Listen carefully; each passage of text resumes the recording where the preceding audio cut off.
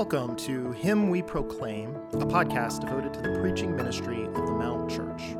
Know that the following sermon is specifically intended to build up our local church in Clemson, South Carolina.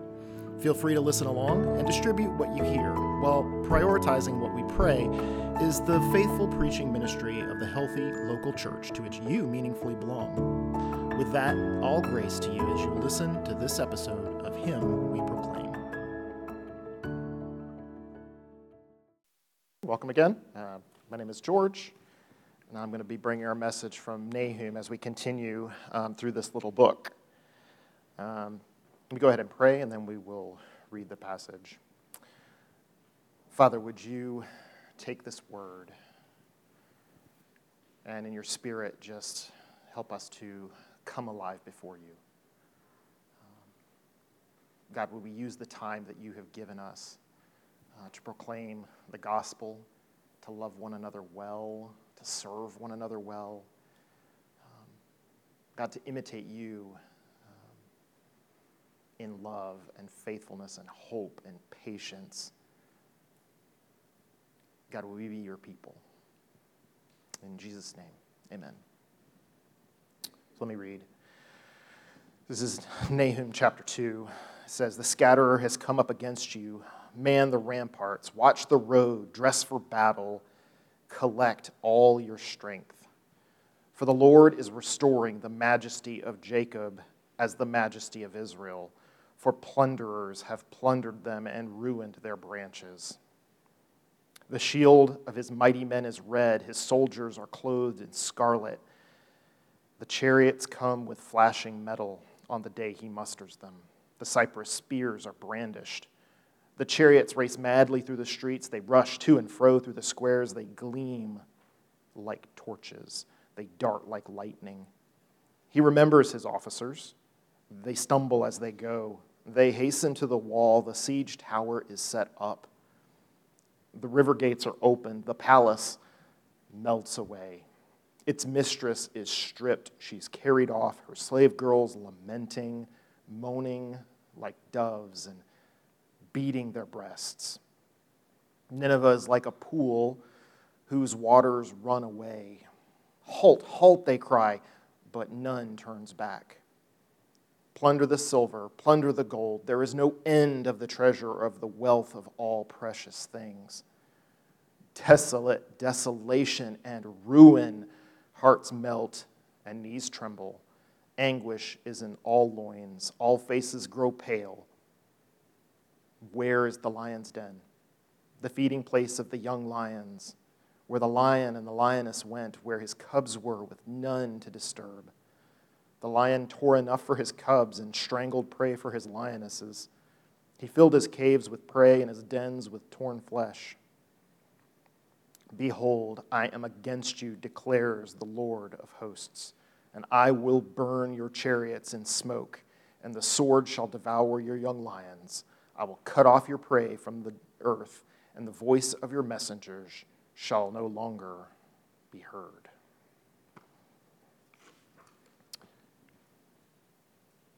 I don't know if you're familiar, do you know motivational posters? Work in a working environment. I don't know, I guess schools probably have them too, maybe in your counselor's office or wherever, but you have these motivational teamwork. Some nice picture. I don't know, achievement, glory, struggle. There is a site which you can look at afterwards. It's called demotivators.com, and they do the opposite. And one of them, as I looked at this message, really stuck out to me, and it's one that has this picture. It's the sky, and it says hope. And the tagline is, "May not be warranted at this point." I always thought it looked like debris, like exploding. And I thought that fit. It's actually vultures circling, viewed from below. We're going to see in chapter 2 a message of hope for Judah. But it's contrasted with the removal of hope for Assyria, for Nineveh. We're going to give a blow-by-blow account of the city's defeat. and we're going to finally be offered a reason that Judah can be confident. Yahweh, the divine warrior, declares his personal engagement against the enemy. And so we start today with hope in verses 1 through 2 of chapter 2. Nahum continues his message by showing Israel that battle plans are already in motion. They can live in an already not yet frame of mind, looking forward to God's future work as they deal with current realities. They can know that one of those current realities is that God's judgment of Nineveh is already underway. Christ the first fruits, then at his coming, those who belong to Christ, Paul says. Just as Christ was raised, we will be raised. And we can act now, looking forward to the future promise, knowing it's secure in the Word of God and in Christ's work on the cross. And just like Paul, Nahum invites Israel to see that the scatterer is already on the move. It's already here. At first blush, Nahum appears to be talking about an unnamed army that approaches Nineveh. But the way Nahum does this, the way he speaks about it, allows Israel to see that God himself is the scatterer as well. In verse 13, he says, "Behold, I am against you, says Yahweh, God of armies, Lord of hosts." As God moves to judge Nineveh, he's first and foremost on the scene. Nahum is speaking about 15 to 20 years-ish before Nineveh's actual downfall. And the question is, what will sustain Israel through the coming years? What will lift up our feeble hands, except knowing that God is already present and at work, that it isn't dependent on us? And he's already fighting the battle. He's more than prepared. And this is not unique to Nahum.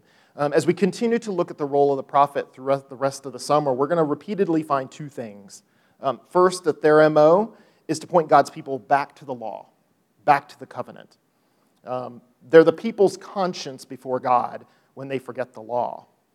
But second, they point the people to what God is going to do based on what he is already doing. Nahum encourages Israel to trust God at the height of Nineveh's strength, with the fact that God is already there. He's already at work. The scatterer is already present. And so Nahum encourages us to trust God even when it appears evil of the world is unconquerable. The scatterer has already come up against his enemies. God is already present and powerful to judge and to save. And so to any who may wonder why or why now, God offers a simple answer. And so you can look with me at verse 2. He says, "For the Lord is restoring the majesty of Jacob as the majesty of Israel. For plunderers have plundered them and ruined their branches." And ultimately, God has not forgotten his people. He knows them personally. It was he who called Abram to be Abraham. It was he who rescued Isaac. It was he who fought with Jacob and called him Israel, called him God persists or God contends. Nahum not only comforts with God's present presence, but he points them to see his work in the past. He's defended them so far. As Assyria has advanced as God's instrument to judge Israel, first the northern kingdom went into exile, never to return. And ultimately it's Assyria that laid waste to Samaria and Israel, to the northern kingdom. Assyria is the plunderer that Nahum mentions. And Nahum's audience is not ignorant of what Assyria's military dominance has meant for Judah, the southern kingdom. It's Assyria that thought to follow up the defeat of Israel by trying to destroy Jerusalem and Judah. They plundered and ruined the hope that this people had. But now God intends to restore that hope. While there are a number of ways of understanding the pride of Jacob and the pride of Israel, both the expressions are kind of odd. I think the best way to read it is that God intends to make Jerusalem, the pride of remaining Jacob, once again the capital of a restored and unified kingdom, a reconstituted Israel. So he offers them this hope that I intend to do more than you could ever have thought possible. You just want safety and security. I have bigger plans. Assyria is ripe for judgment, and this judgment is simply a step along the path to the restoration that God actually desires. And so returning to verse 1, as if to reinforce the hopeless state of the city, God offers them a head start. Sort of you need a benefit, a thing, because I'm so big, something needs to happen. So he says, man the ramparts, watch the road, get where you can see me coming. Get where you see me coming from a distance. Dress for battle, collect all your strength. Put your helmet on, put your armor on, make sure your sword is ready. You're mentally prepared to engage with me, right? But God is already there. He said, the scatterer and his army is there. There's no reason to climb the ramparts. The battle is at the doorstep. They were caught unprepared. They thought themselves unassailable, but God is their opponent, not just this army. And how do you prepare for that? Or as one commentator writes, mightier than human armies is the prophetic word of God. God has said it. It's going to happen. So hopeless. That's where they live. That's the space they're going to inhabit. Hopeless. They've sent messengers to every corner of their empire to threaten, berate, shame into submission. They behaved with malice, bitter cruelty for even slight infractions to their majesty and dominance. In Hezekiah's day, they mocked God's ability to save the city and even suggested that God would take Assyria's side in abandoning Jerusalem. Their messengers have shredded the hopes of cities and kingdoms, and so now they stand condemned and hopeless. Now God's messengers will proclaim a message of peace, a message of Nineveh's overthrow, just as we saw last week. So Nahum says, put your trust in Yahweh. Since he will have the victory, live even now as if the battle is over, as if it's finished. It should make us stop and consider what Jesus' victory has done for us. How does the gospel affect the way we live here and now, today, tomorrow, this week? What does Scripture tell us it looks like to be a disciple, to be a Christian?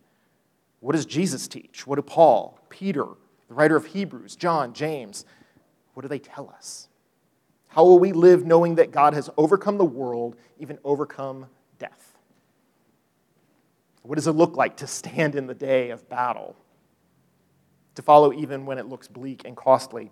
Because Christ is King of kings and Lord of lords, and he's invited us into kingdom citizenship, responsibility, and we are encouraged and commanded to speak the truth. We're commanded to speak the truth. We're commanded to be angry, but don't sin. How are you handling your emotions? Are the emotions something you kind of separate out as not very godly? Or are your emotions God's tool as you evangelize, as you disciple your children, as you care for roommates? It says, be kind to one another. Forgive one another. Be imitators of God as beloved children. Walk in love sacrificially. Guard your tongue. How's your tongue doing? Are you guarding your words? Do those words build up? Do those words build you up? Do they encourage others? Do they have the word of Christ? Do they have Christ's gospel message on them during the week instead of just here on Sunday? Paul says to expose the works of darkness. We're not just supposed to sit idly by and be fine with ourselves and let the world go away. We're supposed to expose the works of darkness. We're supposed to make the best use of your time. Are you making the best use of your time? Or are you hoping it's enough? We're supposed to study to know the will of the Lord and be filled with the Spirit. We're supposed to sing. It's a command. Sing to one another. Sing in your spirit. We're supposed to give thanks. How's your thankfulness? Do you see the problems more easily? Or are you thankful for what God has already done in your life? and what he promises he's going to do. We're supposed to submit to one another. Are we bowing our chests out and making it about us? Or are we part of a body? We're supposed to obey. We're supposed to serve faithfully. He says, be strong in the Lord.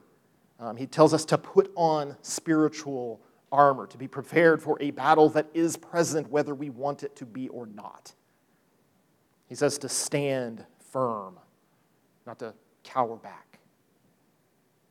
He says to be prepared to share the gospel, be praying at all times in the Spirit.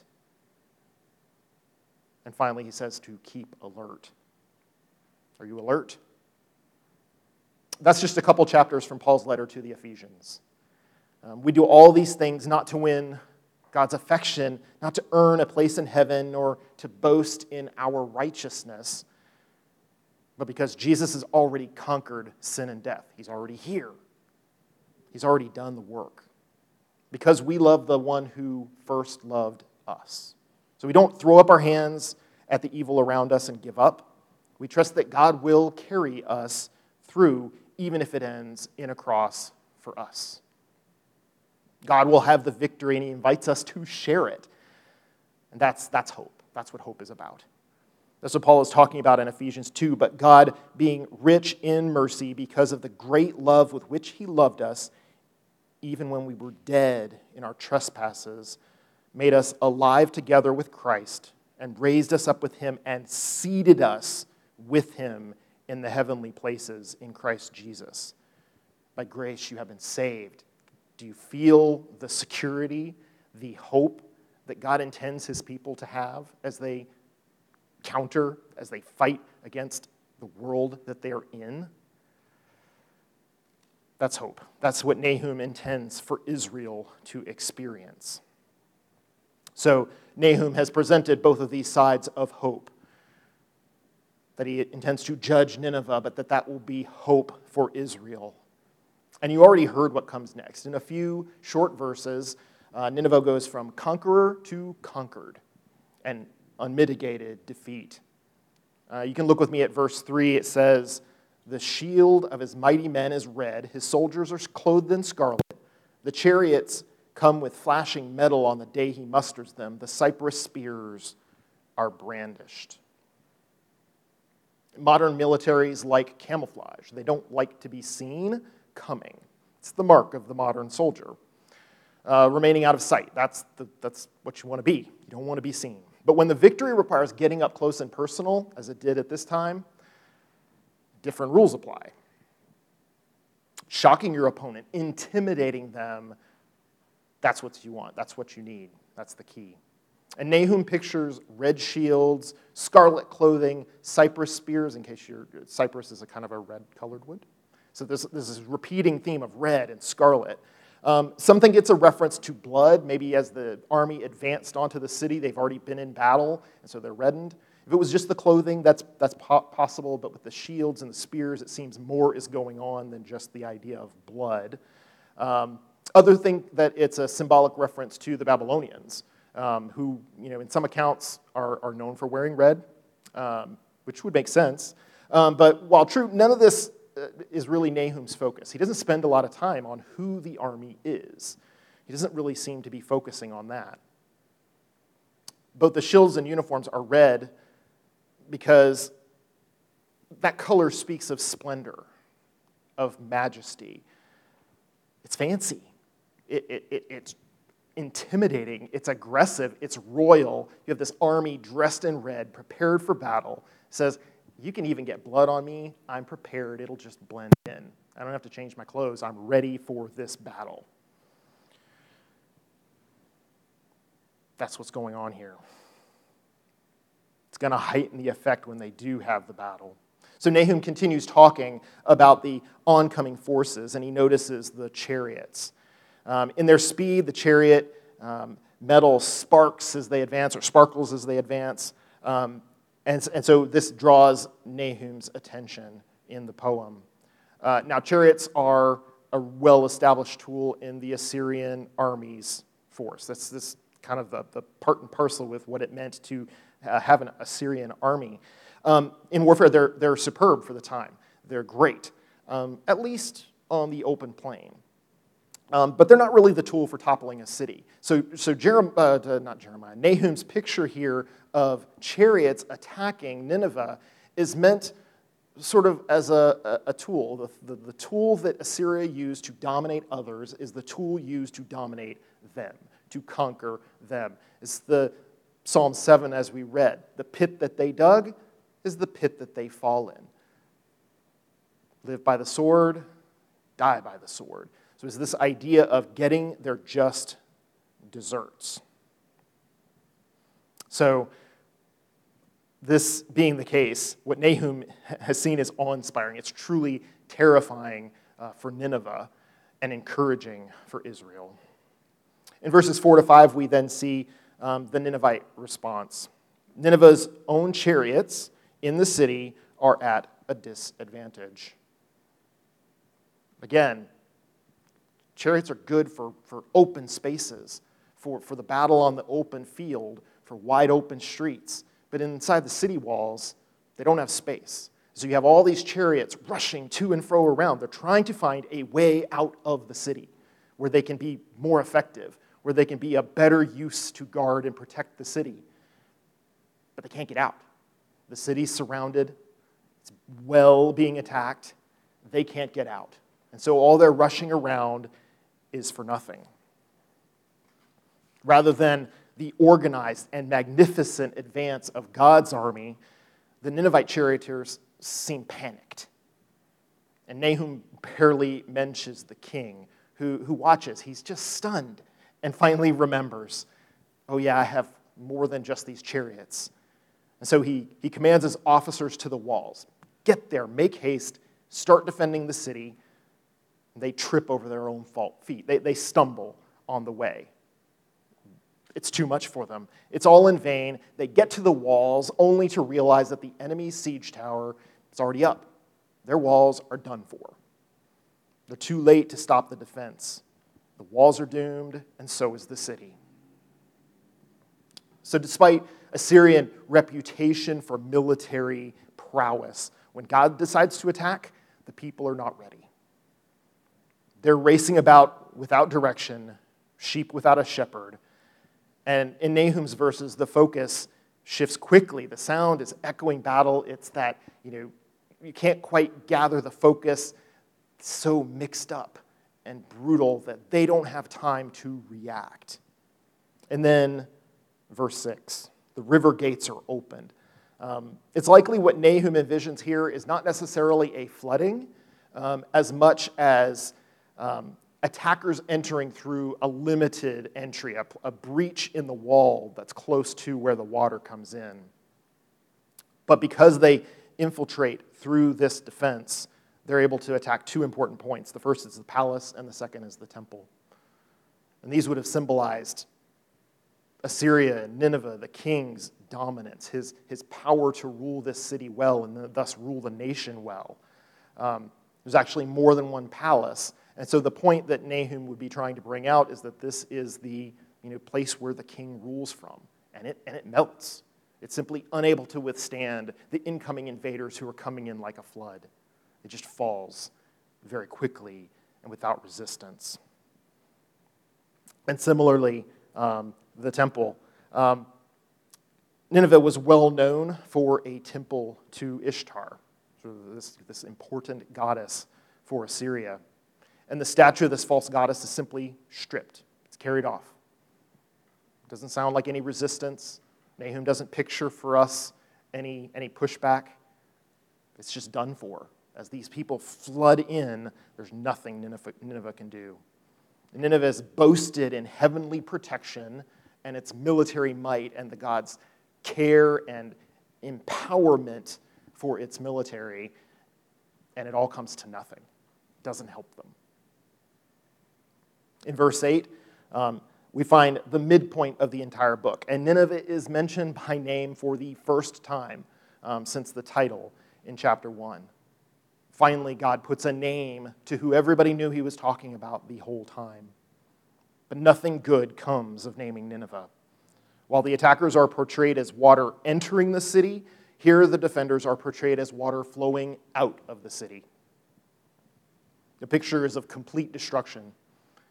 Nineveh boasts itself on being, again, protected by waters, having water flowing through the city. It's a blessing to the city, but instead, water is flowing into flood, water is flowing out in destruction. It's completely wasted. Nineveh is helpless. It's defenseless. And then Nahum directs attention to the plunder. Assyria has plundered cities and kingdoms. It's taken riches by force and collected them in Nineveh. It's exacted riches from even those cities that have been subjugated and not taken. Nineveh was rich, but now it is plundered. The plunderer, verse 2, has become the plundered. And so now to the end of the matter, verse 10, he says, hearts melt and knees tremble. Anguish is in all loins. All faces grow pale. The inhabitants now are recognized as powerless. They're mortified at the sight of Nineveh ruined. And so the blood just drains from their faces. It's terror. None could escape from Nineveh's advances before, and now there's no escape left for even the people of Nineveh. And again, we look ahead to the end of the chapter, verse 13. He says, I'm against you, declares the Lord of hosts, and I will burn your chariots in smoke. The focus is again on God's control of even those who would oppose him. He could have sent a battalion of angels. Instead, he chooses this army to accomplish his will. God disarms Nineveh. He puts them to shame. He triumphs over them. But remember that Nineveh is just one enemy. It's just an example. Just an example of God's will to deal finally with evil that is opposed to God's rule. It's no surprise that Paul sees Nahum's vision of Nineveh reflected in Christ's victory on the cross. He says, and you who were dead in your trespasses and the uncircumcision of your flesh, God made alive together with him, having forgiven us all our trespasses by canceling the record of debt that stood against us with its legal demands. This he set aside, nailing it to the cross. He disarmed the rulers and authorities and put them in open shame by triumphing over them. Our condition was hopeless. We were dead in trespasses, cut off from God's people, and God's righteous anger marked our every sin. What sin? The sin of Adam, of Eve, the longing to choose our own adventure, to live independently of God and believe the lie. The choice to ignore God's order in creation, to reject God's intentions and design for mankind, to live with the consequences of toil and pain and shame and death. And then to see your own children descend into fratricide and worse. Or the sin of Babel, to seek our own way to God, to try to please God by our own imagination, to make our own name great as opposed to God's name. Or the sin of the judges, everyone doing what is right in their own eyes, treating God like a good luck charm, violence, animism, seeking a word from God when his silence has already been spoken as a judgment. Or the sin of Israel, to reject the covenant blessings through David, to set up our own altars and idols in a vain effort to win the hearts of people who might otherwise actually go and worship God properly.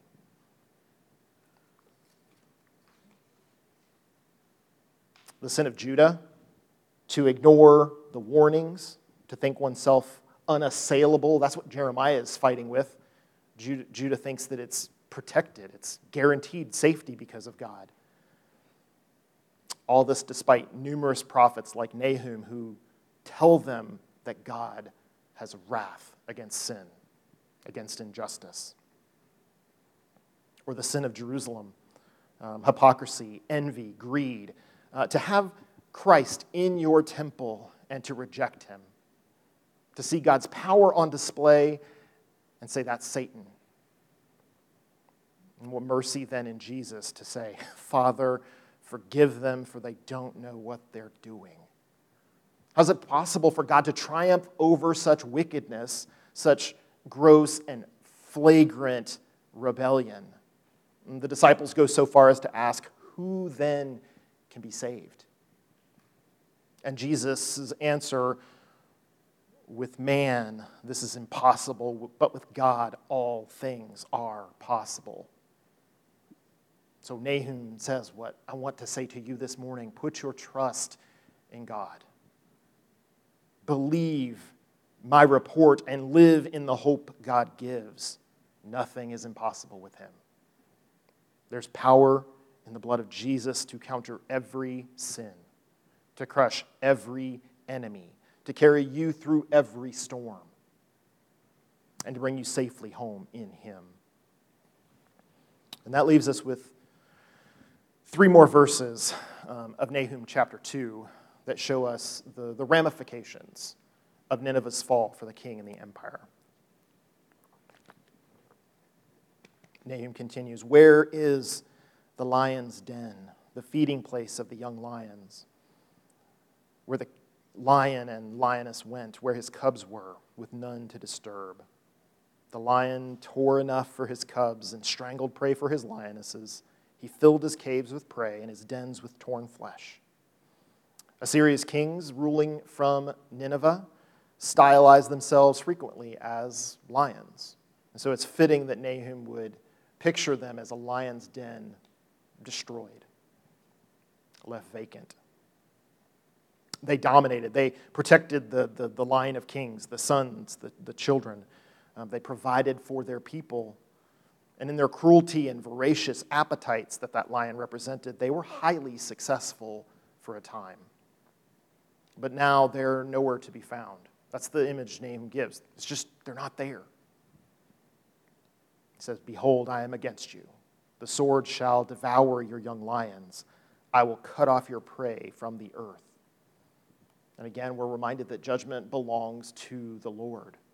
Assyria will be nowhere. It'll have nowhere to turn. The line of the kings, it's going to end. There won't be a king to rise up in its place. There'll no longer be prey for this nation to feast on and grow and develop. Assyria is as doomed as its capital, Nineveh. It's not without reason, then, that Peter reminds the church, be sober-minded, be watchful. Your adversary, the devil, prowls around like a roaring lion, seeking someone to devour. This same Peter reminds the church that they've been called out of darkness into marvelous light. John tells us that the whole world lies in the power of the evil one, and points to a time when the kingdom of the world, the present world, will become the kingdom of our Lord and of his Christ in the future. Paul reminds the church that the God of this world has blinded the minds of unbelievers, and reminds another church of the sin in which you once walked, following the course of this world, following the prince of the power of the air, the spirit that is now at work in the sons of disobedience.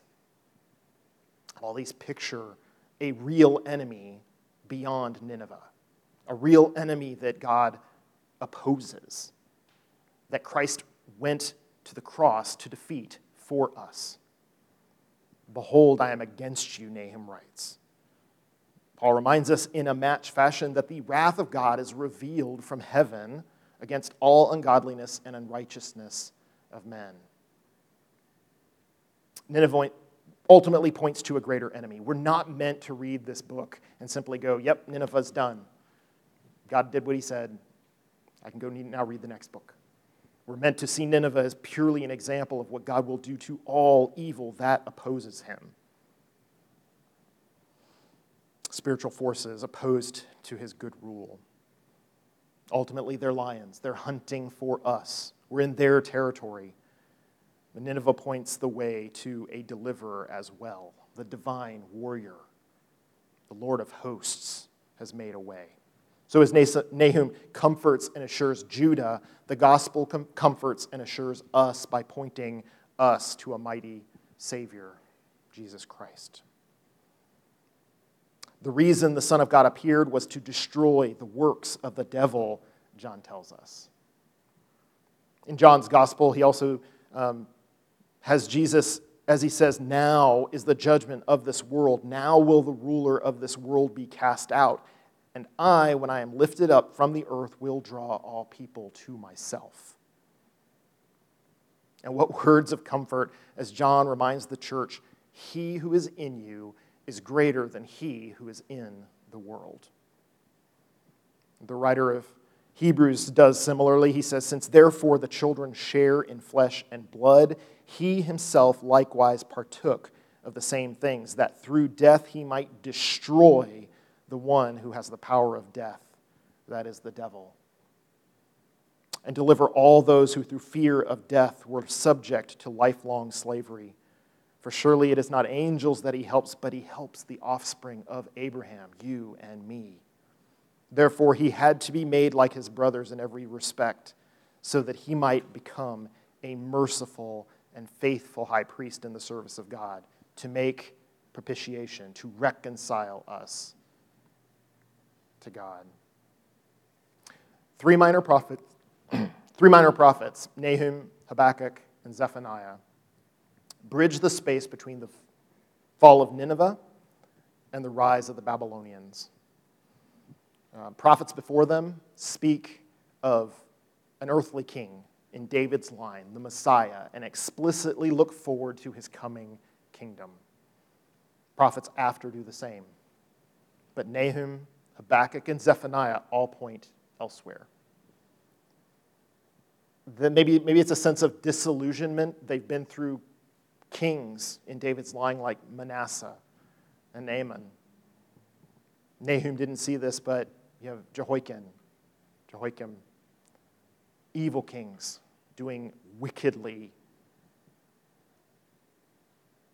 These prophets all point Judah towards hope in God himself. And the New Testament brings these two streams, these two trajectories together. The Davidic king will be the divine Son of God. But it's enough for Nahum to point his kinsmen to God. God is their rescue and hope. God is the only Savior. So Nahum's message of judgment on Nineveh continues to point us towards hope. Christ has confronted every evil that stands against God's restoration of his people. The defeat is settled. And you're meant to live in that settled defeat of the enemy, of the grave, of sin. The enemy thought that they were secure in their stronghold and that they could not be opposed. Even so, Christ on the cross plundered the strong man's house. Christ exalted empowers his people and shames every enemy to God's glorious reign. And so we live with the reality that the devil prowls like a lion, but we have strength and provision to withstand him. We have the promise of God to carry us through. He says, and hear this as it's meant to be taken, resist him firm in your faith, knowing that the same kinds of suffering are being experienced by your brothers throughout the world. And after you have suffered a little while, the God of all grace, who has called you to his eternal glory in Christ, will himself restore, confirm, strengthen, and establish you. To him be the dominion forever and ever. Amen. The effects of Christ's overwhelming victory are rich toward us. Forgiveness. Are you living in the power of forgiveness? Or are you secretly building up guilt that causes you to flee God's presence, to avoid your brothers and sisters in Christ? Are you living in the holiness that he provides? The fact that you are identified with him, that his name is written on you, and you're an image of him to the world, to one another. His overwhelming victory should bring us joy, to know there is no condemnation, to know that God stands before us that Jesus defends us even against Satan's accusations. Jesus' overwhelming victory means we have the Spirit to convict us of sin, to help us build one another up, to accomplish those things Christ has put before us. We don't accomplish them on our own strength. We accomplish them because the Spirit gives us that power to do it. And finally, Christ's victory means we have unity in the body of Christ, that he's made a whole new people that none of us could have imagined. So are we behaving as that people? Let's pray. Father, we thank you that we have your word. God, that you speak in Nahum a message of judgment on your enemies that speaks hope to us, that calls us to trust you even now when it still seems that evil has the upper hand at times. We know that you are the victor. We know that you've conquered sin, you've conquered the grave. You prepare a place for us. That you give us your own Spirit and desire us to grow in holiness to be like you. God, we praise you this morning. In Jesus' name, amen.